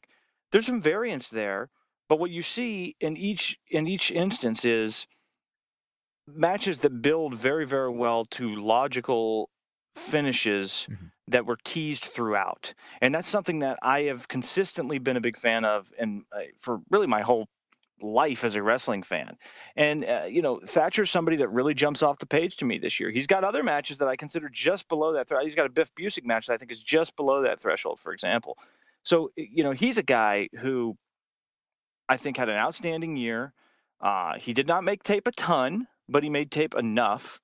And I would, he will have at least one match in my top 10. To me, I can't make promises about what is and what will and won't make the cut, but there will be at least one match from Timothy Thatcher in my top 10 for sure. Because a guy like that, I would feel dirty not including at least one of his matches. Sure. No, I got it. A little off topic, just because it just came to me, and I see on Twitter all the time your support for this guy also. And it's interesting to me because I know him and he's from the same area I am. And we've done, back when I was refereeing the indies, I did shows weekly with this man. But Congo Kong, you're a big fan of. Can you explain your love with your like for Congo Kong? Awesome big man wrestler in an era where there were very few even good big man wrestlers. Yeah. That's another thing I'm a lifelong mark for. Some of my like the big guys who are agile, but they don't. It's not like he's out there doing things he shouldn't be doing as a big guy. That's right. Like when he does something that involves like movement or like a big spot, it's because he's using his weight to squash someone like a bug, not to prove that he's a good athlete. And, his match with Danny Cannon from IWA Mid-South, this year is a really, really good match. Not good enough to make my top 25-ish, let alone my top 10, but a very, very good match. And a match that if somebody had it in their top 10, I actually wouldn't think was that crazy because I think it's another one of those matches that uses the big guy versus little guy psychology very, very effectively. But yeah. He's kind of a throwback, like Timothy Thatcher. He's a throwback to a different era, but he has a modern spin on it. He's not totally antiquated in what he's doing, and I think I really wish that guys like that were more. We saw more of them in independent wrestling. I think we've got too many guys over the last 10 years. We've had way too many guys who wear kick pads and like the Dynamite Kid a lot when they were growing up. Right. There's nothing wrong with that. I'm not saying all those guys have been bad. But it's funny. We hear all the time WWE got criticized for years about how they had this, factory mill churning out lookalike wrestlers who had the same body type, the same look, the same whatever. Well, independent wrestling was just as guilty of that during the exact same time frame. Yes. And it makes me happy that I think they're breaking out of that a little bit. And I hope that continues. And I hope guys like Kong and Thatcher and some of these other guys get breaks or at least get more visibility in 2015. Yeah, Kong is a funny one because he used to be, back when he was working as Osiris, as the happy-go-lucky babyface big guy, he was doing exactly what you just were talking about. He was doing the athletic big man moves. He was going off the top rope. His finisher was actually a top rope move back in the day. So it's good that he's finally found himself in that regard and is working how he looks, because it seems to be working. That's an important part of wrestling. Yes. If you've got a good look and a unique and distinct look, working to that look is an important part of wrestling. Being a great athlete is wonderful, and I don't think anybody would say that maybe one or two people might say that it hampers you, but I don't think the majority of people would say that it hampers your ability to be a great wrestler. But I also think it's extremely naive to believe that being a great athlete is the single or even most important component of being a great wrestler. I just don't think that's true at all. I think it's a facet, but knowing how to use that athleticism is far more important than just knowing, physically being capable of doing a flip. Right. I don't think that matters that much. What about, excuse me, what about the New Japan candidates? You mentioned the New Japan candidates and how it's not really an all New Japan year this year. And I would agree. I think there's going to be a lot of people who vote for matches from other companies. Am I crazy here for enjoying the Tomohiro Ishii versus Tomoaki Honma match from July better than the AJ Styles Minoru Suzuki? Am I insane for that? No, I don't think so. I think those are great matches. I think Ishii and Honma had two great matches. You know, I think they're the Never title match and the match from the G1 are both matches that I have in my 25 that I'm toying with right now. You know, those guys complement each other very well. They're sort of similar figures in the sense that, you know, Ishii was the sort of underdog, the lovable underdog fighting spirit guy who never quite got there. And then this year he sort of got there. And Honma is sort of taking his place as what Ishii was in a way. I mean, with some variance there. But I just love that match in July. I haven't seen the May match since it happened, but I remember thinking the G1 match, I'm like, okay, they did everything here plus more, and the crowd was super into it. And then you had the AJ Styles Minoru Suzuki, which is getting a ton of praise. And as we talked about earlier, a lot of people's number one match this year. Is it interesting seeing all the love for this match, even with all of the, you had guys interfering in this match. You had work on the outside. There was a little sloppiness, but the sloppiness kind of played into the match a little bit. Are you surprised that match is being praised so highly for all the, for lack of a better term, junk that was involved? No, for two reasons. The first reason is that I think people feared much worse. I think the interference actually helps the match. Yeah. Because the Bullet Club stuff has been criticized all year as, you know, we don't want this in our wrestling, particularly the Okada AJ feud. And I think when that initially happened, the thought was this is going to ruin the match. And instead, it was just sort of used as a decoy, as a false finish. Right. So I think in a way that actually helped the match. It was like the ref bump in the famous Nick Bockwinkel versus Kurt Hennig draw from the Showboat in the AWA back in '86. You know, everybody expected that to be the finish, and then it wasn't. So in that sense, I think it didn't matter. And the other thing is, and the reason this doesn't really surprise me is Suzuki is so good at the little things in wrestling. And when he puts it all together and has one of those performances where he has a big picture great match that also features a lot of the little things like the facial expressions and the body language and the timing of certain things that other really good talents, frankly, just don't have that mastery of, I think it really brings what may have been a great match to the next level. So I'm not surprised at all. I mean, this very well could be my number one. You know, I'm not going to lie. I thought it was an absolutely outstanding match with very, very little flaw at all to it. The bit with the gun to the head and the counter to that. I mean, I thought that was like a really awesome moment. And that's the kind of thing that stands out later. Right. And then being in front of that Kurikan Hall crowd and, you know, I mean, I would have absolutely no problem with that winning. When I mentioned it earlier, I hope it didn't come across like I was sort of suggesting I would have a problem with it. Not at all. You know, no. Because it wouldn't bother me at all. But by the same token, like you said, you know, Honma has probably 3 or 4 matches this year that I would not have a problem winning this thing. Right. Ishii probably has 3 or 4 matches this year that I wouldn't have a problem winning this thing. So there's a lot of stuff out of New Japan. You know, a lot of people think I'm unfair to New Japan because I don't praise it the way other people do in an unqualified fashion.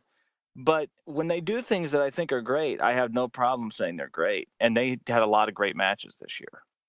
Let's talk about some Lucha candidates that are in this field for match of the year. I think Lucha is one that doesn't get a lot of eyes to it. And I don't really know why that is because of its, you know, location to us, or whether it's just not the popular thing, or, you know, if Spanish is that much of a barrier versus Japanese, I don't know. But the Lucha matches in here, what are your top candidates out of the Lucha field for a match of the year? Oh boy. Well, Atlantis and Ultimo Guerrero, I think, is probably. I think it has a reasonable chance of winning this thing. Like I said earlier, I really do think that it's on the radar as a match that could theoretically win the entire thing because it was such a dramatic thing. Mass versus match, biggest show of the year, built to over the course of 2 years, really longer than that. So, and it seems to be resonating with fans who are not really necessarily the biggest Lucha fan. I mean, Jeff Hawkins on your last show said that would be his pick for non-WWE match of the year. He did. That's just one example. Jeff's, as far as my knowledge, not exactly a huge Lucha guy. So that is telling in and of itself. But I think that's almost too easy of a pick. Not to say that could not be my number one, because it could, but there's other stuff that went on this year that I think really deserves being mentioned. And sort of in the vein of Timothy Thatcher, there's two guys in Mexico this year, Cavernario and Hechicero, who had really excellent years and had a variety of good to great matches. And I think each one of those guys have a couple matches that really merit discussing, from a singles perspective. With Cavernario, I would argue that his best matches were the match also from the 81st anniversary show, CMLL versus Rey Kamada, which is hair versus hair and a kind of a crazy. It is a very much a spot fest match, but it's a stakes match and really exciting and really dynamic. And I thought at the time that it was actually a better in-ring match than Ultimo Guerrero versus Atlantis was. And also the finals of the rookie tournament, the Embusca un Idolo or whatever it is. I always butcher the pronunciations despite all the lucha I watch. Tournament, which was Cavernario versus Hechicero. That if you watch that whole tournament, which I would encourage people to watch tons of, it's easy to find online, and it's extremely fun, easy to absorb. 10-minute matches, they're not long. If you watch that whole tournament, the final, I think, is amazing. And I've told this story before, but I watched that final live on my phone, walking home from work. And I was like cheering along as I'm walking it, bumping into cars, like stumbling into ditches because I'm not paying attention to where I'm going. Yeah. It just totally had me captivated from beginning to end. Mm-hmm. And then also as part of that tournament, I think it's worth mentioning the trios match from the beginning into that, which was in May, I believe May 23rd. Yes, sir. Which was Virus teaming with Hechicero and Cachorro versus Negro Cassius, Cavernario, and Dragon Lee. Mm-hmm. And, that was the best trios match of the year in Mexico this year. You've got 4 of these great young talents coming into CMLL, teaming with probably the 2 best veterans in CMLL. And they had a hell of a match there. So that CMLL had a lot of stuff involving really all those guys that was excellent. And, again, I can't tell you which one of those matches will rate, but Hechicero and Cavernario will have at least one match in my top 10. It's kind of the same thing as Thatcher. I'm not leaving those guys out in the cold no matter what. We talked about, 25 different matches here today. A lot of good information, of course, as we continue to work on these ballots. Are you going to turn your match of the year ballot in at the last minute? Is this something you're going down to the wire thinking about? I will watch every single thing I can before I turn it in. That's just how I am. I'm very much a completist when it comes to these sorts of things. I will, last year I turned in my ballot, and 2 days after the ballot was turned in, mm-hmm. which I believe I still turned in on the last day, there was a Traditional Championship Wrestling released a show with Vordell Walker versus Sigmund Iron Man match that probably would have made my top 10. I mean, it probably would have been number 10, but still, I was like, and I was so pissed because I'm such a geek. I was like, this would have made my top 10. So I will wait to squeeze every single thing in that I possibly can. And, I'm going to rewatch some stuff, which I've already done a little bit of already. And I'll consider anything that I may have missed that people think I should at least give a shot to. But I watch a lot of stuff. It would have to be pretty obscure for me to have outright missed it, I think. But I'll rewatch things. I'll reconsider things. And this is fun. And I just hope people pay attention to some of these. Just give this stuff a chance. Give stuff like the Briscoes versus the Hardys from Omega, for example. Give a match like that a chance. It's online, easy to find, really great. Give some of these lesser known things that maybe don't jump off a chance. Maybe they won't finish in your top 10, but it's not like you're going to waste your time watching a great match. It's still going to be good. Yeah, the whole idea behind, the Voices of Wrestling does this not only to celebrate the best matches of the year, but also to get all those matches out in one timely piece. So if you want to know what kind of good wrestling is out there that you're not used to, you can go and look for it. If you're maybe only a WWE fan, you can go and seek out some of the Japanese or lucha matches. If you're only a Japanese fan, you can go seek out some US indie matches. And the whole reason this is done, in part, I guess, not really the whole reason, but in part is to get everything out there to a larger audience. Absolutely. I think that's I believe Rich and Joe would both say the same thing. And I've said this before. I said this last year, and there's been some controversy on Twitter today as we're recording this over this, some typical Twitter battles, Twitter wars. But I'll go on record saying this again. I think this is a much more legitimate process than the Wrestling Observer newsletter process, which is not a knock on that. I vote in that too. And I'm not saying that everybody who votes in this will watch everything, but the reason I think it's more legitimate is you don't have troll voters, or at the very least, you have fewer. Mm-hmm. You don't have people spamming votes. And in theory, at least, because of how this system is set up, you have people voting who watch more than just WWE. So you have a variance of opinion. You have I think this is is it perfect? No system is perfect. I don't care who you are. There's always little tweaks you could make that would maybe make things a little bit better, a little bit worse, depending. But I think the way this is done is worthwhile and valuable, and it yields interesting results. And we've got the blurbs that will be coming when the articles are written up so that we can explain why we think matches were good. And that's a big part of it, too. So this is a great thing. Anybody who knows me knows I don't agree with Joe and Rich a lot of the time. Mm-hmm. We don't agree.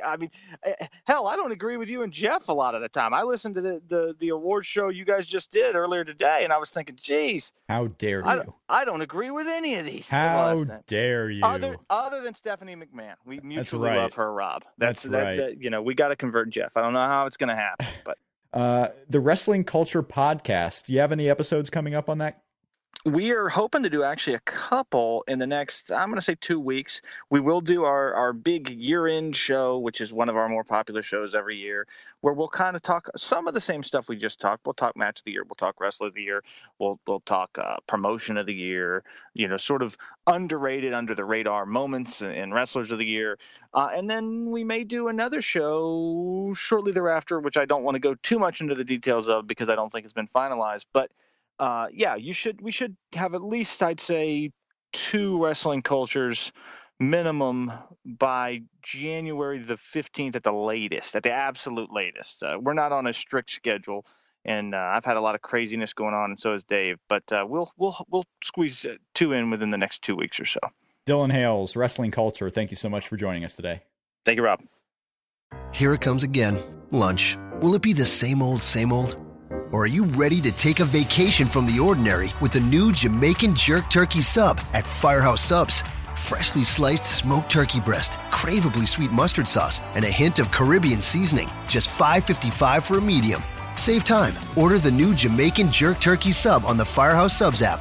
Firehouse Subs. Enjoy more subs. Save more lives. Participating locations. Limited time only, plus tax. Prices may vary for delivery. Enjoy all your favorite sports like never before at BetMGM. Sign up using code Buckeye and receive up to $1,500 back in bonus bets if you don't win your first bet. When you register with BetMGM, you'll get instant access to a variety of parlay selection features, live betting options, and the best daily promotions in the business. And with BetMGM at your fingertips, every play and every game matters more than ever. Place your money line, prop, or parlay bets with the king of sportsbooks today. Sign up using code Buckeye and receive up to $1,500 back in bonus bets if you don't win your first bet. BetMGM and GameSense remind you to play responsibly. 21 plus and present in Ohio, subject to eligibility requirements. Rewards are non-withdrawable bonus bets that expire in 7 days. Gambling problem? Call 1-800-GAMBLER. In partnership with MGM Northfield Park.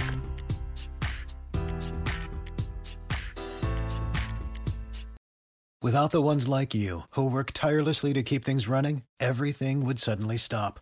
Hospitals, factories, schools, and power plants, they all depend on you. No matter the weather, emergency, or time of day, you're the ones who get it done. At Grainger, we're here for you with professional-grade industrial supplies. Count on real-time product availability and fast delivery. Call, click Grainger.com, or just stop by. Grainger, for the ones who get it done.